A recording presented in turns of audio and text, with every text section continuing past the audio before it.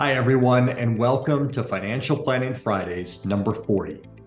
We are now very close to repeating an economic milestone that has historically led to excellent market returns for stocks. The Consumer Price Index fell from 9.1% to 4.9% over the past 10 months, a decline of 4.2%, and it is expected to continue to fall over the next 2 months. The Consumer Price Index, or CPI, is a measure of the average change over time in the prices paid by consumers for a basket of goods and services. The basket that makes up the CPI index looks like this.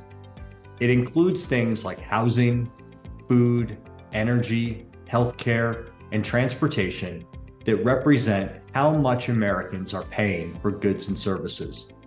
It is widely used as a gauge of inflation and is used by the Federal Reserve to set monetary policy.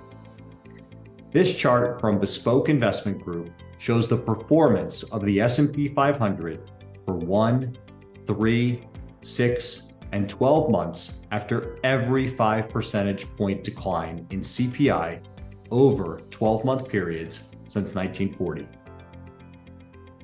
This would be the 7th time that this has happened.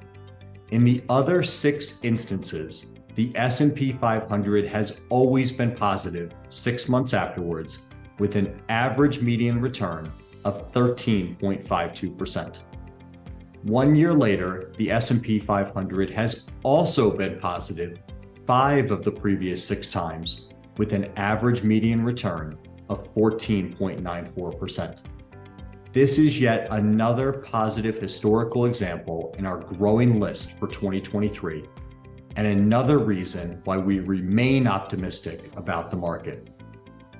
It is important to note that although the 6-month median return in each of these previous scenarios was excellent, this does not mean that the market simply went straight up. There were many ups and downs along the way that the prepared investor, like our clients, can continue to benefit from. Thank you, and I look forward to talking with you again soon.